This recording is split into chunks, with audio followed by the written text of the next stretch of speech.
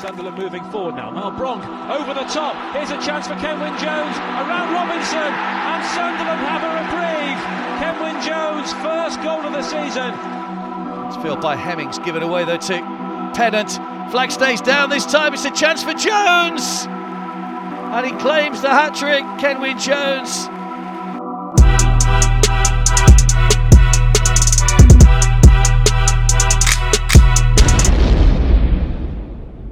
Welcome to Bias Brothers. This episode, we have a special guest.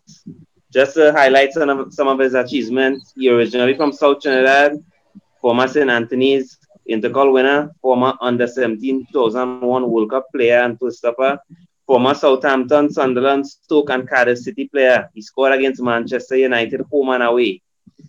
Nephew of Strike Squad player Philbert Jones, former national team skipper Kevin Jones. Kenwyne, welcome to Bias Brothers. Also, not to forget, TTFA Player of the Year in 2007, 9, 11, and 13. Welcome to Bias Brothers, Kenwyne. How are you? I'm good, even though something's still missing, but I'm good. That's a very long CV, but nice to be here. Yeah, still have quite a few stuff missing, but that's all right.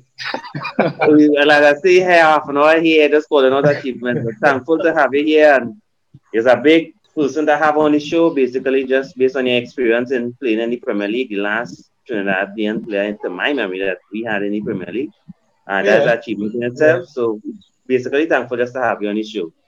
So we're going to get things going by also just going back to maybe a sad point for you. We just want to talk about the impact the impact on your career, probably, of Nigel Groves. Now, rest in peace.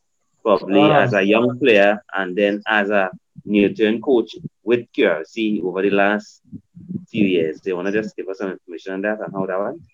Well, at this point, it's not about sadness for me. You know, I'm happy. I'm blessed that I had the opportunity to come up under such an influential, strong, caring hand in Coach Groves. He was a major influence, especially for myself, and I could comfortably say 1,000 others.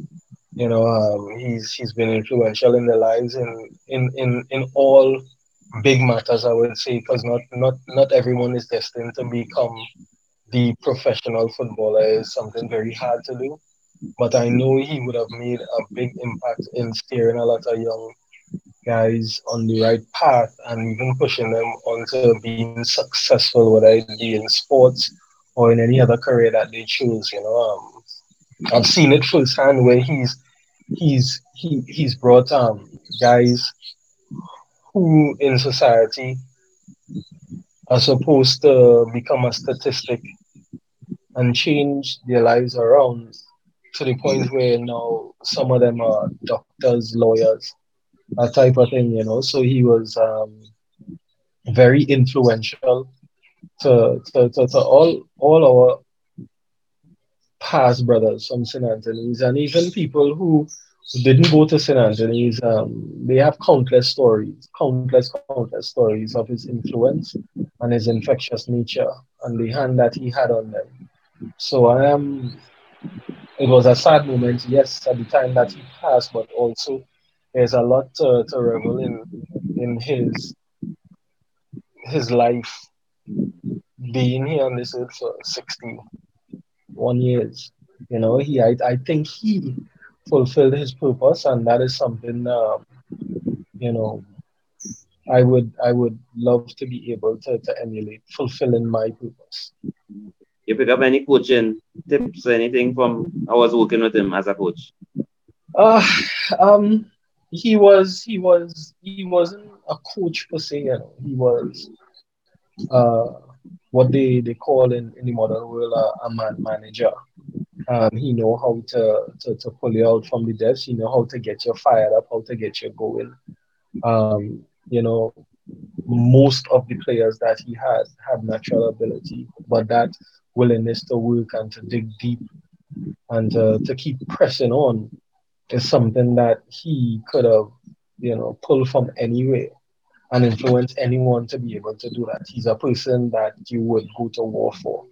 So one of those that for me is one of the most important tools, because I would have gone on in my life to play under managers that should should have had that in their arsenal for different players, to different situations.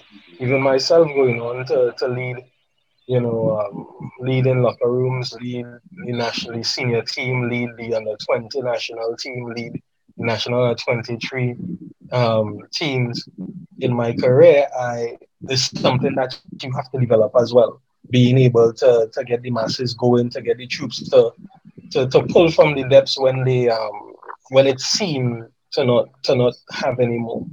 So is one of his biggest qualities, and it's something that I try to emulate throughout my life.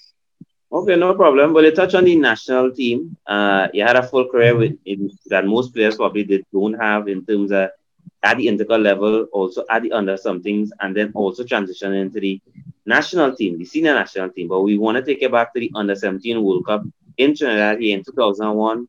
How was that experience? How was that playing in a different position from your senior national team career? How was that euphoria playing in Trinidad in front of the home crowd at such a young age? Well, it was a milestone, I would say. It was the culmination of that level of football for me. Um, Playing in school and intercol and that type of thing, you would have had what you thought was a big crowd.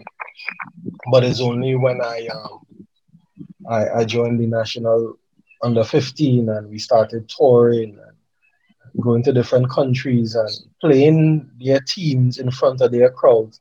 That is when I started being exposed to those type of 40,000 numbers, 50,000 numbers.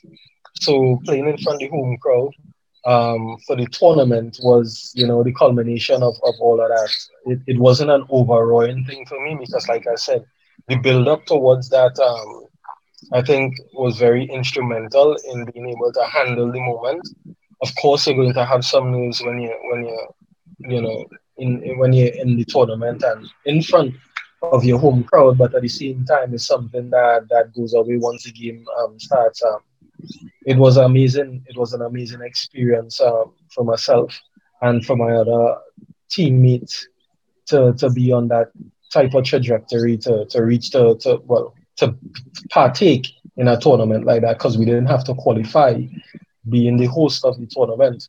But at the same time, is something I believe that stoked my fire even more to continue to press on to achieve the professional career that I had. Okay, no problem. But back then you was playing for Sapa, I believe. You Well, transitioned to in the and I always have to clear this up for people. In that tournament, or 3 months before the tournament, I learned to be a man marker, per se, because in those days they used to play 3-5-2 with the sweeper instead of a yeah, flat back three. yeah. So I was one of the man markers at that time. Before that time, I have never played defense in my life.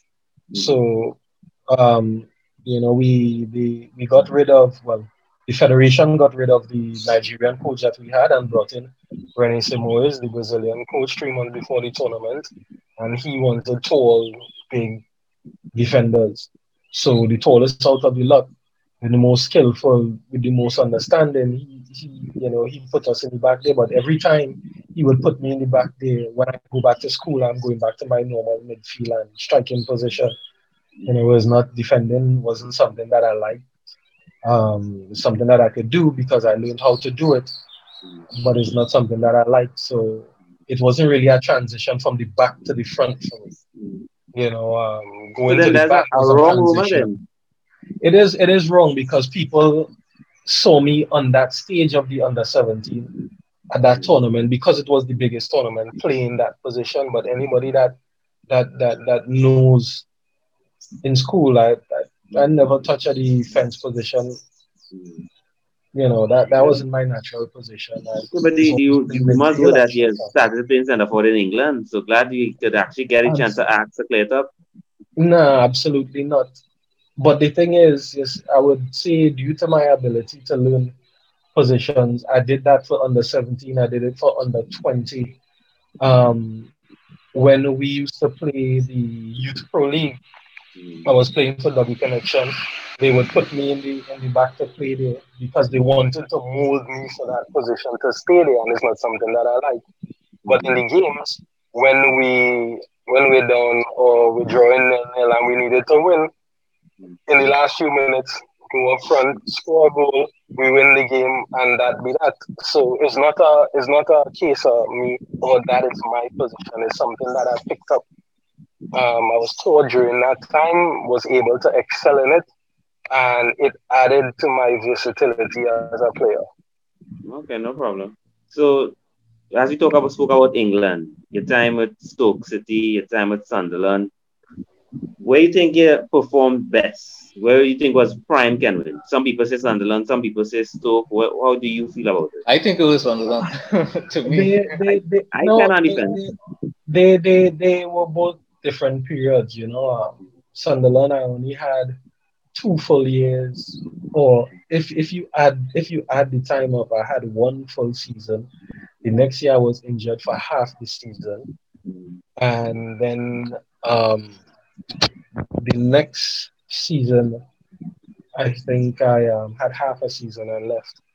Um, to be honest with you, it was like I say, it's different periods. I wouldn't count it as, oh, I was, my most fruitful time was there.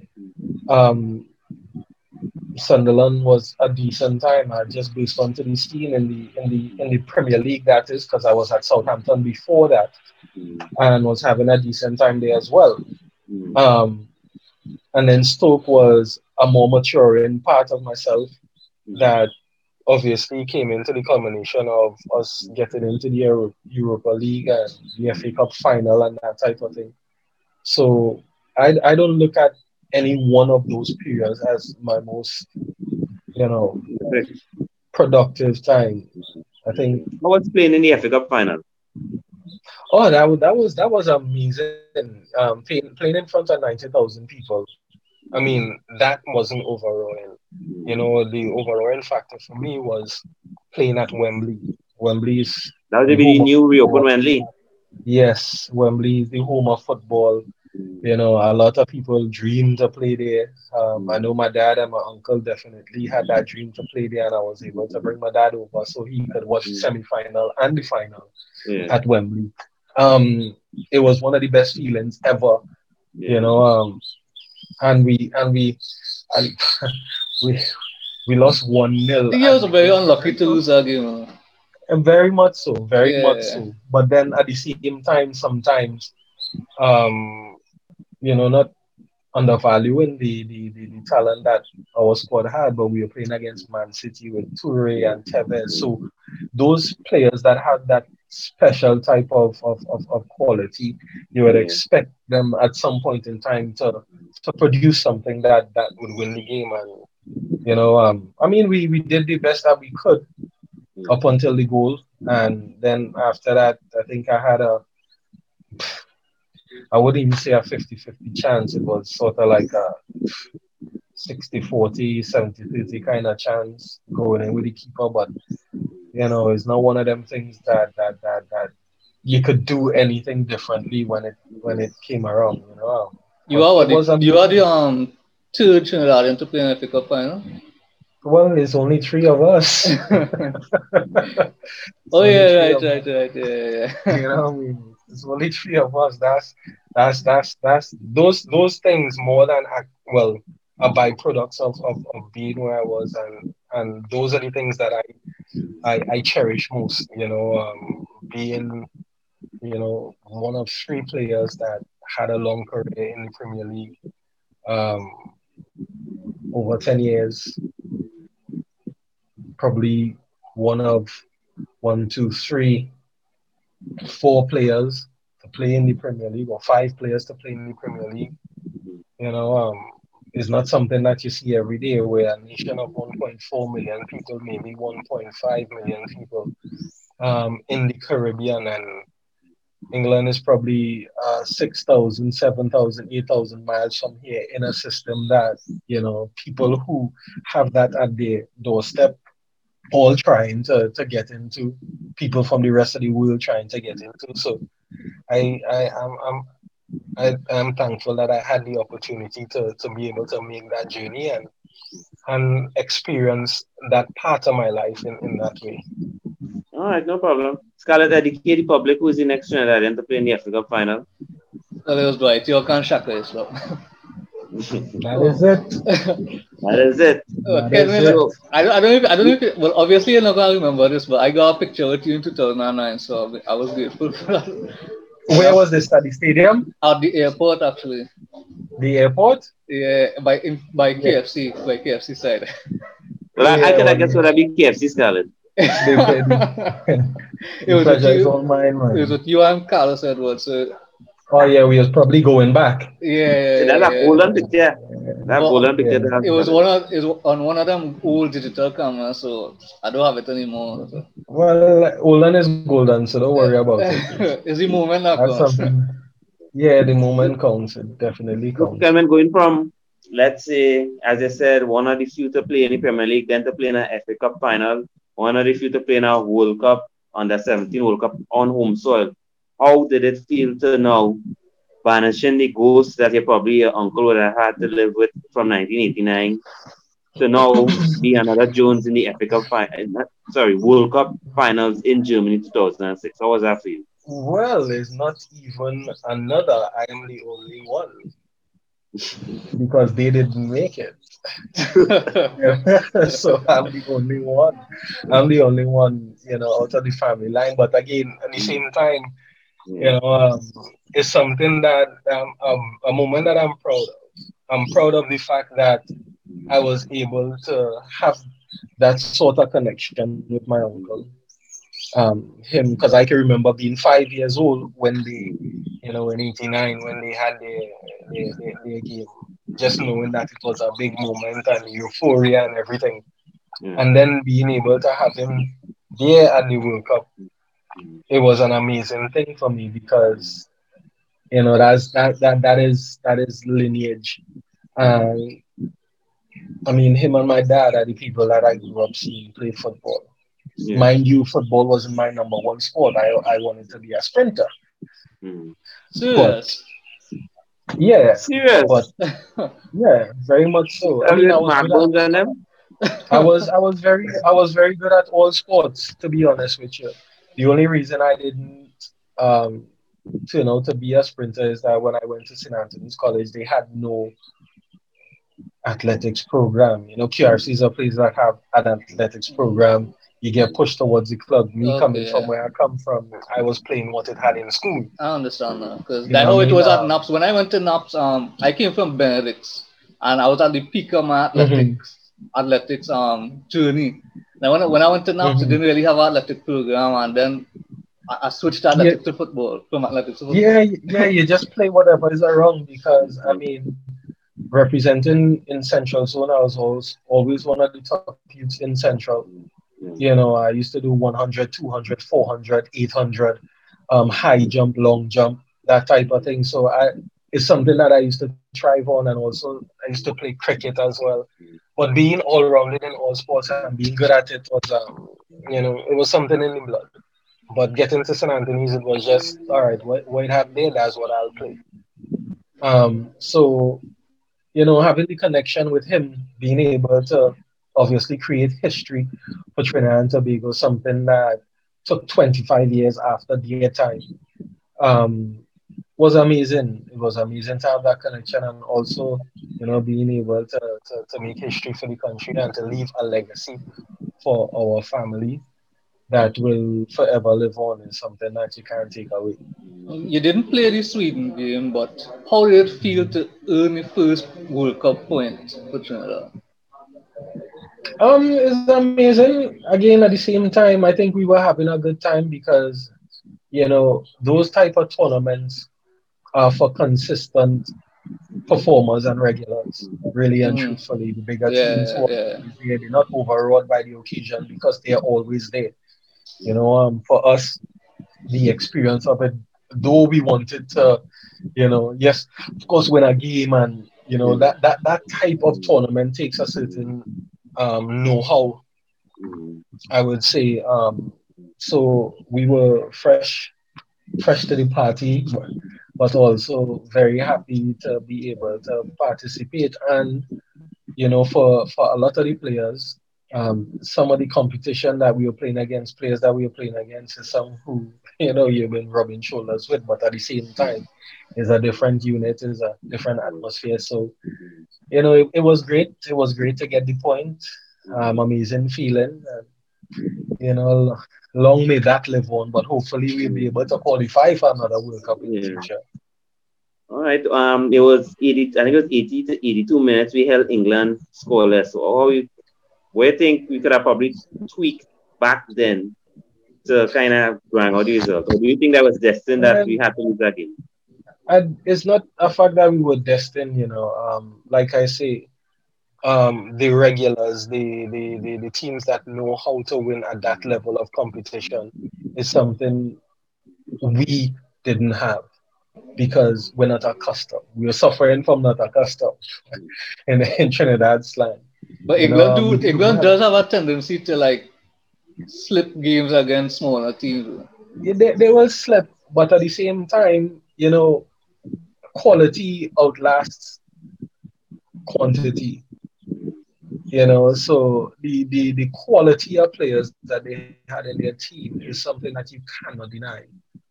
And the only thing that could have stopped them from winning the game is them switching off, which is something that they can allow. Obviously, for Dwight, he had a lot of friends there who he was playing against. His peers at that time, I wasn't in the Premier League yet. I was still in the Championship with Southampton. So, and Shaka himself as well. Shaka was at West Ham at the time. Yeah, so they just with Jordan in the final, correct? Yeah, they are accustomed. They know the type of quality. For us, we're trying to find our feet and to do the best we can because, like I say, it's a stage where we're not accustomed being, and our quality was not as great as theirs. No disrespect to Trinidad and Tobago, but it was not as great. So, we did the best that we could at that point, and I think we gave a good account of ourselves. But that was life off the pitch at the World Cup. But how was life off the pitch in Germany? How did people treat Trinidad as a nation and as a team? It was great. Of course, you had scores of people coming over from Trinidad and mixing within the town. Us being infectious with our culture. We had the whole place singing soca. You could tell the kind of influence that our fans had on the places that we played. And of course, you always have people buy a hotel because, again, just like for us, playing the game is a historic moment, is a euphoria. It was like that for the fans as well. It's something that some people thought they would have never seen in their lifetime because we had close calls back in 73 and 89. And now that we made it in 2005 and get to the World Cup in 2006, people were just excited. So, in a park, you have people singing. A woman come down from India with Chris Garcia. You have Germans who just whine into soca they never hear before, and they just, enjoying themselves. And I'm happy that we were able to display our culture and our people on in a different country to that extent. Okay, so you spoke about the Premier League, we spoke about the World Cup. What do you think the nation of Trinidad and Tobago is missing that we could get? I know we have a number of hopefuls that we could get another player into the Premier League. And what do you think we need to do to get Trinidad and Tobago back into World Cup contention? Well, to be honest with you, I think culture has to change. Our culture of how we work, our culture of how we attend to that work, our culture of how we do administration. I still believe it is my opinion that still Trinidad and Tobago, we are not fans, we're not fanatics.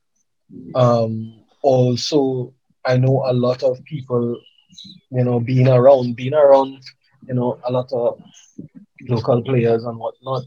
I still don't think that people have the mentality like as if this is, do or die. And I think also society has a part to play because I don't think that we respect sport as a career.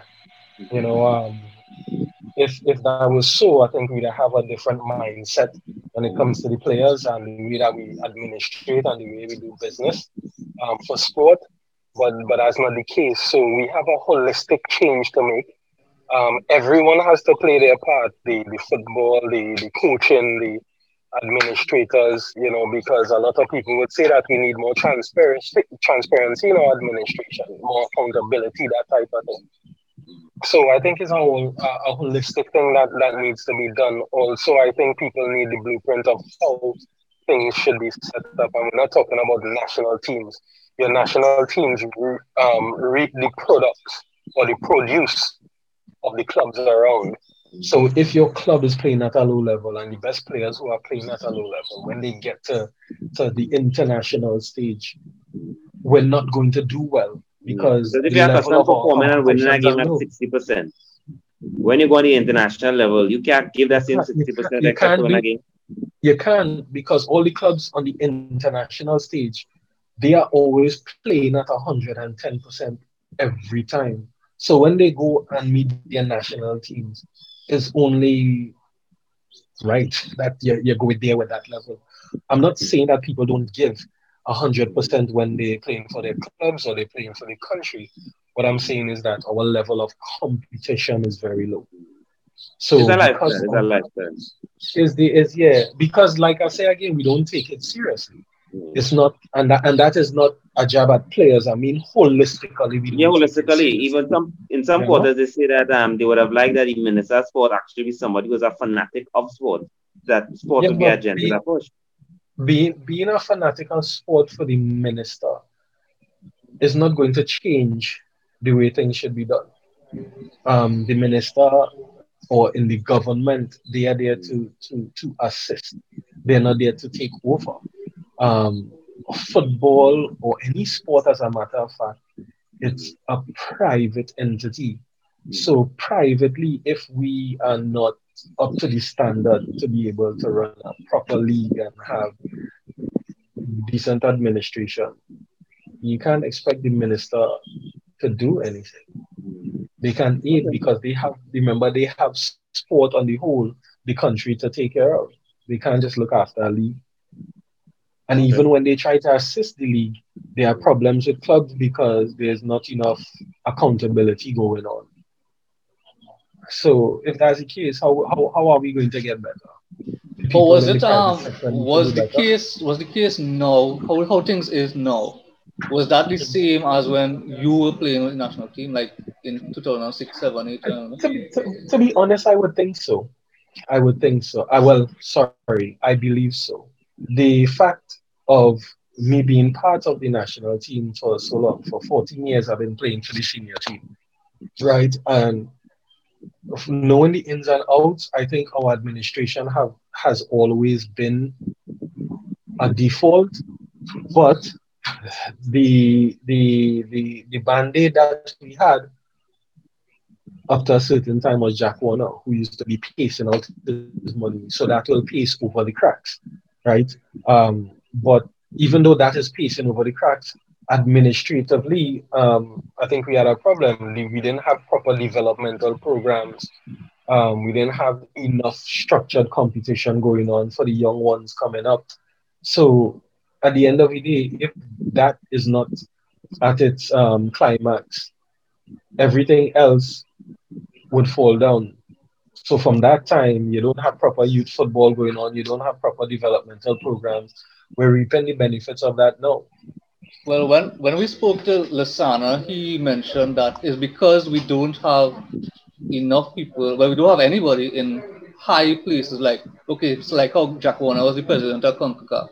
We don't have anybody in those kind of positions. And he said that is hurting Caribbean and CONCACAF football as a whole, because when you have a Canadian president, he is not really taking on the Caribbean. He only studying America, Mexico, Canada. Yeah, but at that level, right? at that level, you can't be worried about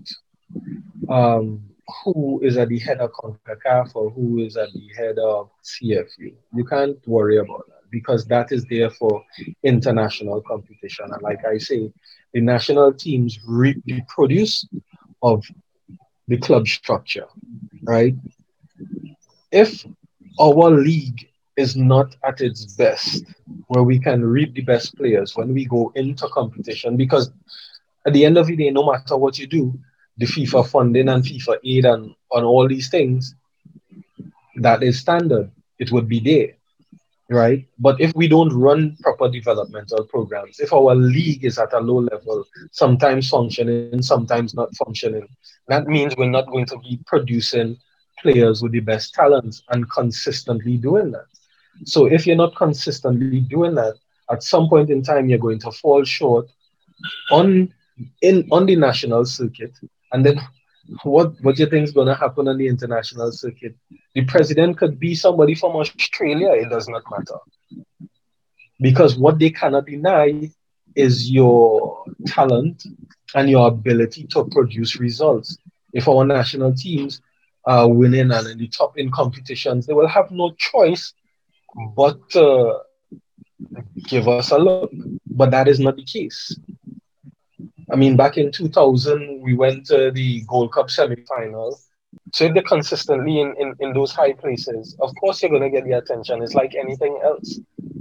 So you talk about fans, and Yeah. fans is a critical part of the game. So in Trinidad, we blessed with a number of people that believe that once they kick a ball in a quick span, there's a football fan with an opinion. And we have a lot of national players people would have criticized over the period of time, over generations. I think the only person that we probably think I have never personally heard criticism of would be Russell Latapy. The criticism you would hear of you as a player for the national team. I mean, with the experience playing in stadiums all over the world, would that have affected you at any point in time, or did you feel as though it was unwarranted, or you never just make notice of it? No, absolutely not. I mean, you hear people say all kind of things, but at the end of the day, um, in our country, a mason just tell a plumber how to do his job. A carpenter tell the doctor how to do his job.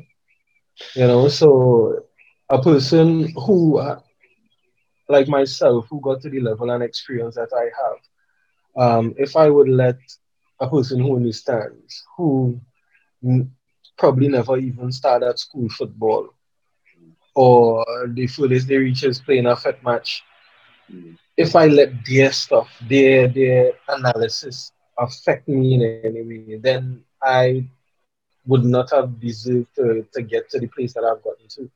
Okay. You know, at the end of the day, you can criticize anything. The breeze could blow and you can criticize it, but the breeze have a purpose. You know, so people saying what they want and think that they know because everybody always know. You always have a million coaches in the stands, but that's exactly where they are in the stands and not doing the job on the field. So, you know, it is what it was with them. Everybody have their role to play. Well, that is the same thing I just tell people because Juma and I are referees, and everybody is a referee in the stands. Everybody say this decision, that decision. But Come on. when they give them a whistle or a flag, the card They do don't know what to nothing. do. They don't know what to do. They don't know the laws of the game. You They can't understand? explain outside. So how I've always learned one thing in my life, and I learned this from very young. My mother always told me, never argue with a fool. They will beat you with experience and bring you down to their level. So you have to leave them. If you know better than me, if you don't have what it takes to be in my shoes, then it not making sense that I would even take on your criticism because at the end of the day, the bird that flying high does see everything. Mm. Always, that's a different view. Mm. But when a lion with a gazelle on the floor, that's all you see, all you could see is escape routes, it have no, well, oh, that's where he coming from. Well, let me get away before he even come here. No, you're always reacting because the attack springing on you at that very second. So, okay, it would have been different if the people in the fans was playing the football and the people on the field were the ones sitting down and watching, but that's not. Exactly. It would have been the case. One experience that I had, and this is in England, right? It was a preseason, and a coach have a preseason game going on, and it had this fan in the stands, screaming at the player, "Oh, you're not good. They're playing X and X amount a week, and this and that, and you can't even do this, and you can't even do that." And the coach stopped the game, told the equipment manager, "Go and get some kit and a boot, and give it to that fan, and tell him come out and play." It wasn't even 5 minutes before that fan said, "You know what? Nah, good. I will never criticize another player in my life," because people don't actually know what it is to play at that level until get there. Yeah. And most of the times, I think that a lot of people they have a secret want to be there, but they just can't. So it comes out in all form. So Because I know the days that I am running up the hill and training, and the days that I vomit in preseason, and the days when I get injured, and I don't see 30, 40, 50,000 people there. You don't have that going on. So if I'm putting in work and you're not there, why would I let you or allow your criticism to phase me? It won't phase because you don't know the work I put in to get there. okay, so did it hamper your love for the national team in any way, the criticism? That way you would probably get any papers from Absolutely not. fans, anything? I represented my country because I love my country. This is where I'm from. I will put Trinidad over anywhere in the world. I didn't do it because Tom in the street might like me, or Harry, or 30,000 people in the stadium might like me. I didn't represent the country for that. I represent the country because this is mine. This is one place that you cannot deport me from. I was born here. I love everything about my country and my culture. Anything after that is a byproduct. Okay. Talk to us about your time in the MLS with Atlanta United. How was that for you? It was a nice experience. The first year it was a club that was building. First year in the MLS, so a lot of things were coming together. I mean, I'm made a lot of of, of, of, of friends networking. Um, had the opportunity to go and coach there, but I wanted to, put away football for a minute to just relax because I've been doing this for 17 years non-stop. So I needed at that point to just relax. But it was good. I mean, the culture and the atmosphere of football pretty different to where I've been before. But it was a learning experience for me, a welcoming experience because at the end of the day, I've always had the thought that football should be a life experience for me. I know where I'm from. I know where I'm going back to. So anywhere that I visit in between that, enjoy the experience, enjoy the fruits, and then when it's over, head back home. Well, you talk about different experience from England. You had a spell in the UAE and scored a couple of goals there. How was that experience? Yeah. I went on loan there. Had a part. Had the opportunity to play in the Asian Champions League. Um, won the UAE FA Cup over there. Helped the team come from almost in relegation to finishing, I think, third or second or something like You that could in tell us the what you could tell us what team it was. I can't remember what team it was. Al Jazeera? Al Al Jazeera. Jazeera, yeah, Al Al Jazeera. Jazeera FC. Yeah, it was a nice experience. I mean, it was hell hot, I would say, but it was a nice experience. We'll be training at 9, 10 o'clock at night, and at that time it's still like 30 something degrees. But as the cooler part of the day, going to sleep at 6 o'clock in the morning because I don't have training till 10 o'clock in the night. It was a weird time zone. It was a weird timing for everything. I guess because of the climate, but that in itself too was a very nice experience. Okay, so your time in the MLS or even calling the end of your career, do you think that was the right time to go, or you had enough? Or I know you ended with an injury that you felt that by the time you got back here. Do you think you had Well, any more to yeah, offer, or you think that was the right time?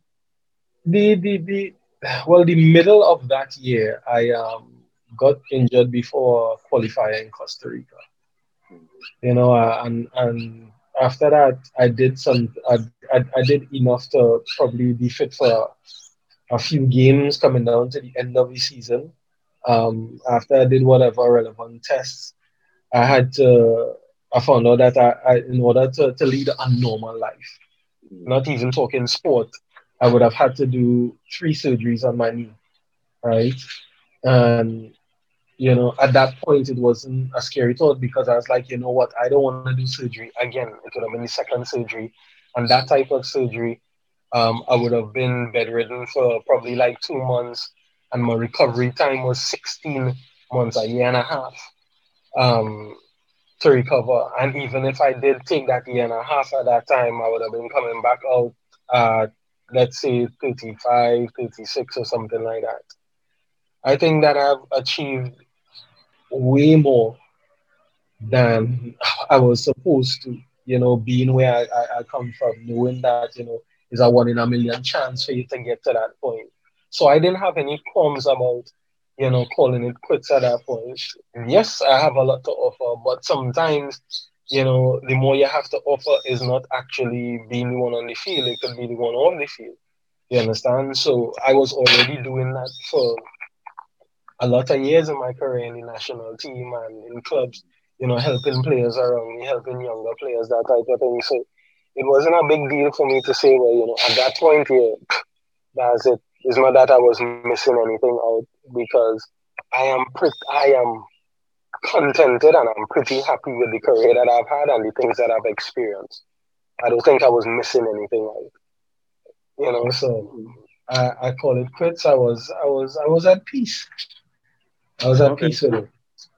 And Okay. trust me, and up to today, I don't miss it. Really? No, I don't, because again, people don't understand. I don't think that people understand how hard football is. Football is not you thinking, yeah, well, I'm going in the park and sweat. From the time that I left this country and got to England, after my first week of football, I understood that football is a job. You know, Probably 10% or 15% of footballers who play at the high level and play for trophies and stuff, they get that part of the game. Everybody else is like worker bees. You understand? So you are there, you're training hard every day, don't have time for yourself, or somebody always want piece of you for you to actually enjoy the things that are important in your life. You don't have to, you don't have the time. You have to make a lot of sacrifices where family is concerned, friends is concerned, your home is concerned. So it's not something that, people just think, oh, well, yeah, I'm watching it from the vantage point of a TV and have a beer in my hand and have some snacks. You want to eat some wings. You want to you enjoy the game that way on a Saturday. But when that person comes out to play on a Saturday, that's like the ending of a very, very, very tough week. And still, it's human beings, just like you, when you get up in the morning and you go to work and you have to deal with Jane and Tom in them cubicles over there, and you might not like that one, and you're more stressing you, and oh gosh, I had this work to do before then. All of those stresses that you get in your job is the same thing that you get in football. But a lot of people wouldn't understand that because we are not at that level of competition in Trinidad. So that's why we can't take it seriously. But football is not a game. It's more than a game. It's not a game. It's more than a game, and that's a very true saying. It's more than a game, but only those who experienced it at that level would understand. Well, So just two things. go ahead, Jomo, go ahead. Just two things we want to touch on again with regards to your time in England. The Mhm. Glen Whelan incident with the pighead. Was there Mhm. any truth to that? There was And finally, a lot truth in which regard.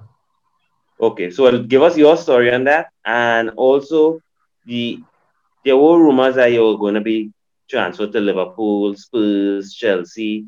Which one of these clubs you were closest to joining, and well, how that experience All went? of them. Well, I'll answer the second before the first. I was very close to joining all of them. The first time I was supposed to go to Liverpool, um, got injured. In between that, I was supposed to go Tottenham. the club tried to do some underhand things to get me in trouble. So that deal ended up not happening. Chelsea, the same thing. Um, the second Liverpool, me and our coach fell out when literally today, everything agreed, and just for the formalities to happen of transferring, making it official on the money, and basically me and him had a falling out, and it wasn't even falling out over anything. I just think that he was a bit prejudiced, and I'm not saying that just on the base of him not, you know, letting that transfer happen, because then he's the one that more or less made me go to Stoke in the summer of that year. You understand? Is because that was the type of person he was to certain players. And, I could call countless players, Trinidadian players, who've had that experience with that same manager. But that's neither here nor there. God knew the reason why I didn't end up there. So You all regret of not those transferring to moves, one of the so-called top four clubs, top four, top six? yeah, And which team you think would have been the best fit for you and your style? I would have liked you at Chelsea, um I would have loved I you would at have think Chelsea. Chelsea would have taken some time because they were already set in their ways, where the squad was concerned. Liverpool would have been very nice because twice Rafael Benitez tried to buy me, so it would have been a different mix, a different type of learning. But who knows? We could only if and at the point. The good thing about it is that I know for sure it was going to happen, but certain elements stop it from happening, pick up which Liverpool all the is time still. which is okay.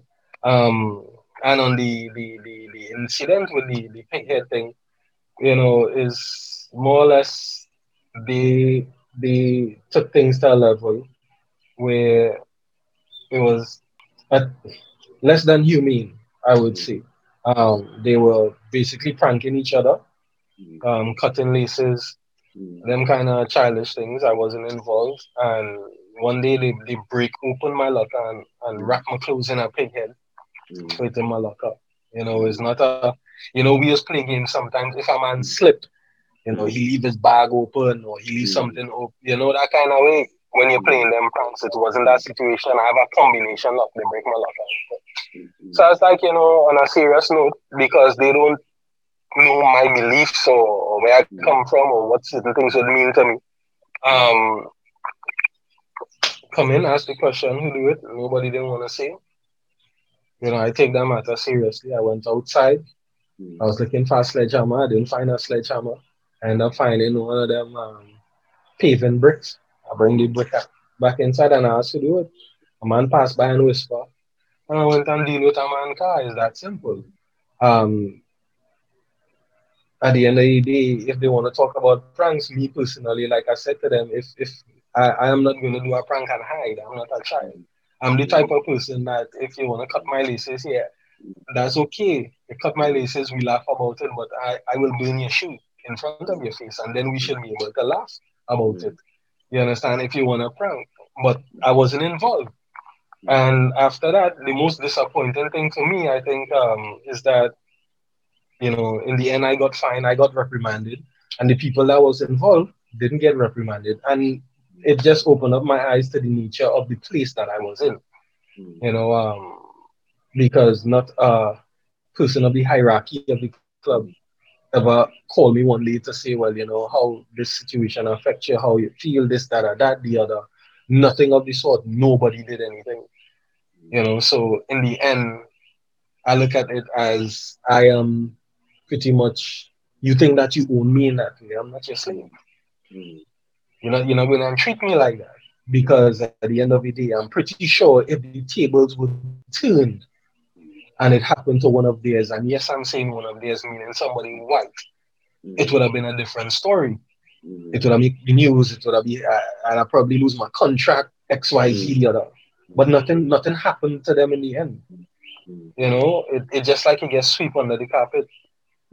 So from then on, if anything made me feel like coming home at the end of my career even more was that situation. Okay, Scarlett. Well, now that you are at the end of your career, a of that current. Well, you're playing career. You're current. playing career. Yes. Yeah, you're playing career. Now that you know you're playing career, a few of your peers from the national team would have gone into media like Shaka and Sancho and those guys, but you chose to go into coaching. Why did you choose to go into coaching, and how is it going so far? Well, to be honest with you, I didn't choose to go into coaching. I was helping out my old coach at the point in time, and that's just something that I'm doing for the moment. I'm a jack of all trades. I'm into administration, I'm into media also. You know, I choose when to do certain things. It's not that I'm going to stick to one thing because I've been sticking to one thing for quite some time now, you know what I mean? So I want to switch it up and be able to express myself in different sectors and see where that takes me. You know, I've never been one to limit my possibilities. So, you know, whichever which one of them, or if all of them are successful, I do all, you know. It's just that. But at the moment, I'm doing part coaching. At this present time, I'm in school doing a degree in sports management. Um, you know, Okay, that's good. That's I'm a, good. I'm a, I'm a, I'm a budding enthusiast. I'll say because I care about my country, so I'm involved in a little politics as well. Wherever that leads, it leads. But at the same time, all in all, everything that I do is for the betterment of my country. The things that go on, the things that we need to see, because you know we're all most of the people in the country are fans. We never like to start with ourselves first. We always like to sit in the bleachers and say, well, this one not doing this and that one not doing that, and who should be doing X and who should be doing Y. When we ourselves, the individual, choose to do nothing but yet criticize. So I choose to do something. You was coaching a school. It was QRC. QRC. Still coaching them. Right. Still coaching them. How was the Premier Division last season? Well, I didn't. I took up that job January this year. 2 years ago, I was assistant to deceased Nigel Grosvenor. Did well, and after he left, they contacted me to be the head coach. This was supposed to be my first season. I was done in the mood again, the team prepared and everything to come out Yeah. and do some damage, to do some damage in the season. But unfortunately, we have the pandemic going on, so we just have to wait and see what when things open up, how football is going to, or sport is going to move forward, and then we'll take it from there. I mean, as much as I want to see you succeed, I hope you lose both games. Well, I hope you lose to Naps. I hope you beat Naps and you lose to Benedicts. Well, what I would say is that I am building from within the school. I'm not going to go to Bago. I'm not going to go to the north. I'm not going to go to the east or the west to look for players to bring to the school so that I can have the best team talent-wise. I am a person, I like to coach. Coaching means teaching. So if I cannot coach and teach and get my players better than they are for them to improve, then it means I can't do my job properly. So where do you see Coach Jones going? Where do you see Coach Jones going? Where do you see Coach Jones' career taking off to go? Well, it can go anywhere. I just turned 36 this year. God willing, I have a long life to live. So you have a lot of years for anything to happen. If coaching is what I am meant to do, I'm pretty sure that I will find my way to the highest height. Like I said, as soon before I even retired, I had the opportunity to coach in Atlanta's academy. But I didn't. I wanted to give football a little rest. I wanted to decompress from it all. So, I mean, I have a lot of networks out there. If I want to end up in coaching, I can. But me personally, if I have to coach, I have to coach at home first. At least help the youth, try and expand their mind a little bit and give them a taste of what it is like on the professional circuit so that they would have the knowledge to go about whatever path they choose in, I'm not just going to leave and say, well, just because I want to do a job, I'll coach somewhere in some other country. I like home. I like home, and I'll continue to like it. Okay. So you think you would want a position as a national team coach, whether it's under 17, under 20, Well, last year, was it last year? Yeah, last year I was assistant in the under 17. We took them to Florida for a tournament, got them to the second round, which national team had done for a long time. Since probably like 2009 or something like that. So I had a really nice experience with that. I like That was with with that type of I I like working with that type of age group because that's the age group that that's supposed to be moving on to the next step. And also it's what I like to call the I know stage. That's the stage where you know everything. You've only been existing on Earth for such a short time, but you know everything. Everything they tell you, oh my, yeah, I know. But it's a very good age group to work with, and I enjoy that. And who knows if in the future things would move up a level, it will. Who knows where it will go? I can't say right now. Well, this was a topic I was doing for a research paper, and was wondering why former players don't go into refereeing. Like why refereeing is not an option. Into refereeing? Yeah. The referees, the guys, is the people everybody loves to hate.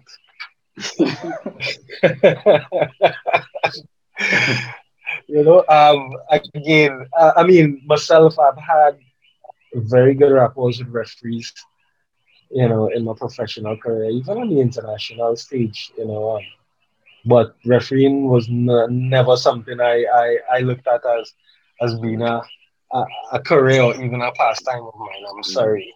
That's not a good place to enjoy the game from. So just to ask another question, even after the game, we talk about Dwight Yorke complaining about opportunities to not be a manager. Raheem Sterling saying he looking at the executives, he don't see anybody looking at him. And even to touch on your information from Glenn Whelan, with regards to not touching one of their boys.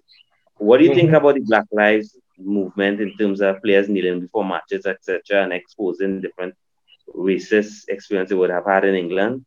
How do you feel about it? Would you have been experienced it at any point in time? And I have experienced racism, throughout my career, and yes, right in England. I have a very militant view towards the movement. When I say I'm not a person, I am proud. I'm proud to be black. I am proud to be where I'm from. I have never seen myself, even amidst the encounters that I've had with racism, as inferior to anyone. I've never, sorry, just now somebody somebody in bad time, and I apologize to the people out there. But yeah, I've never felt inferior, and never thought that I had to beg for a place. I believe that I worked for my place to get to where I had to get to. So a lot of these players now is a recurring theme for me. Yes, the players highlighting it, which they have to do. I believe in exposing them. But sometimes some of the rhetoric that I've seen from the older folks who've passed through the racism as well is as if they're towing a line because they still want to be able to keep their jobs and get opportunities themselves.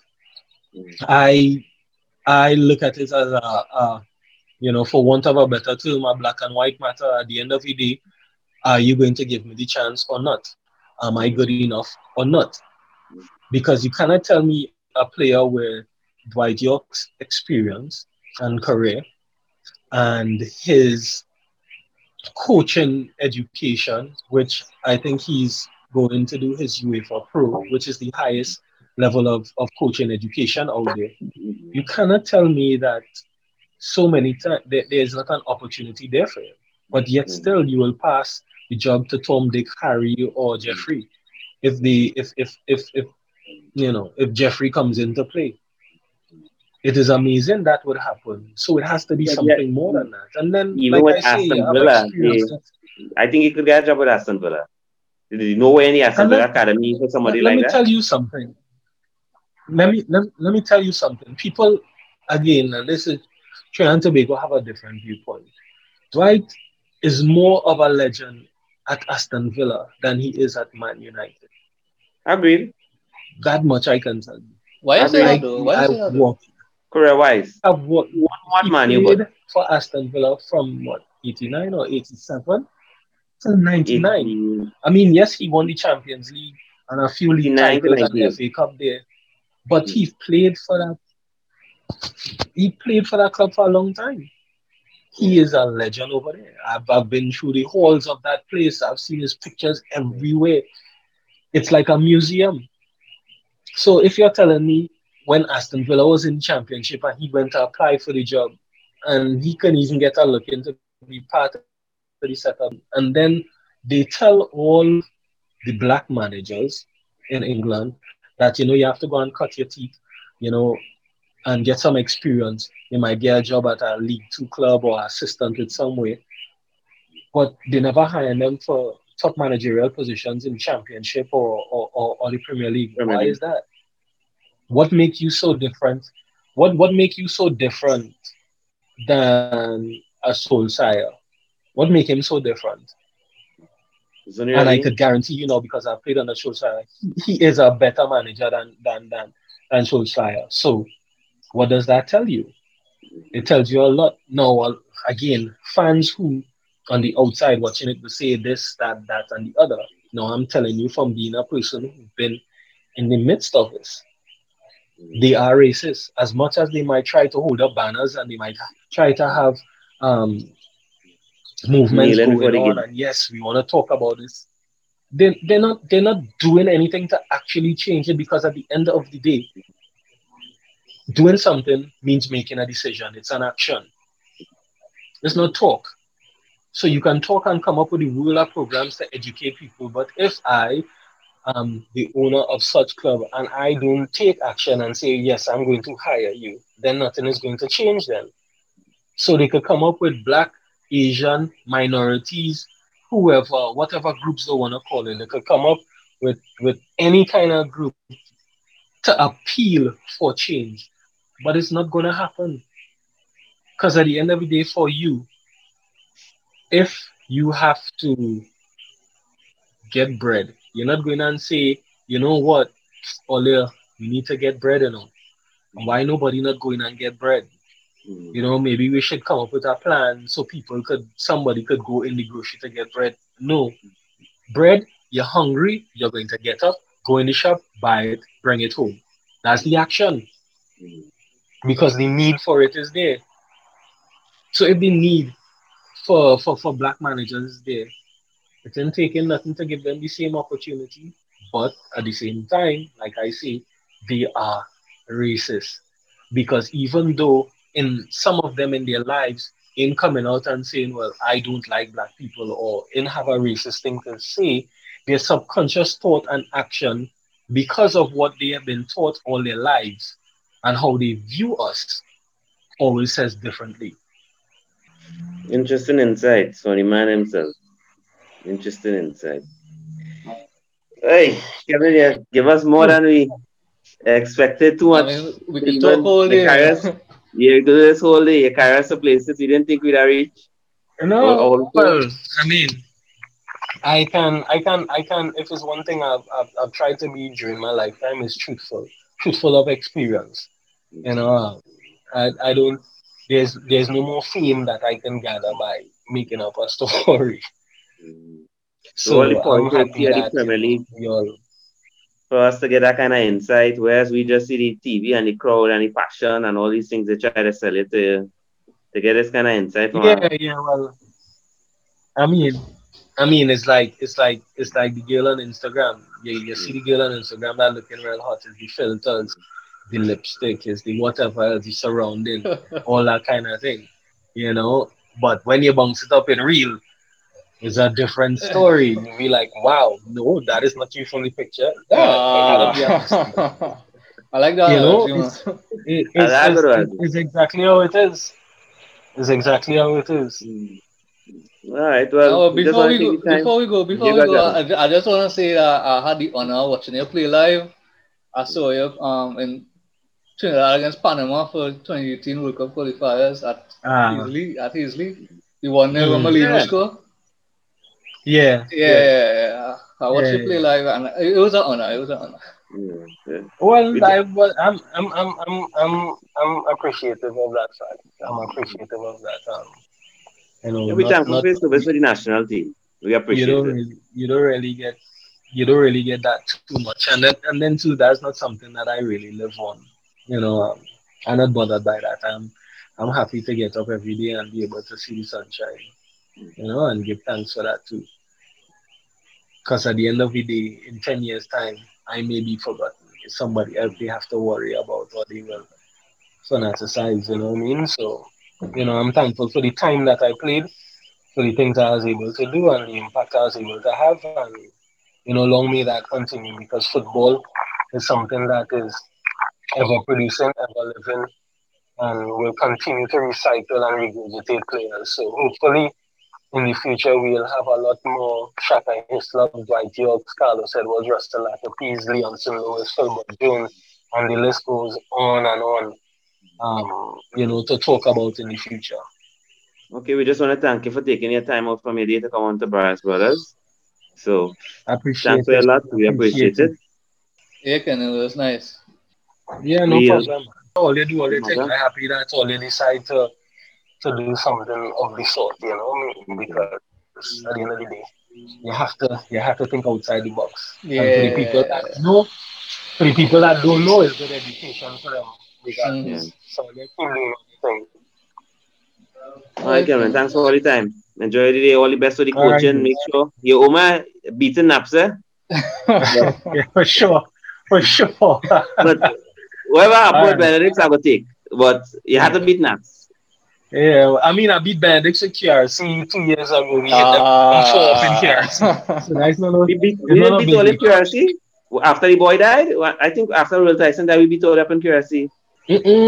Last year, only one that played in QRC. Only one that played on that was probably the year before. Yeah, the year before. But I know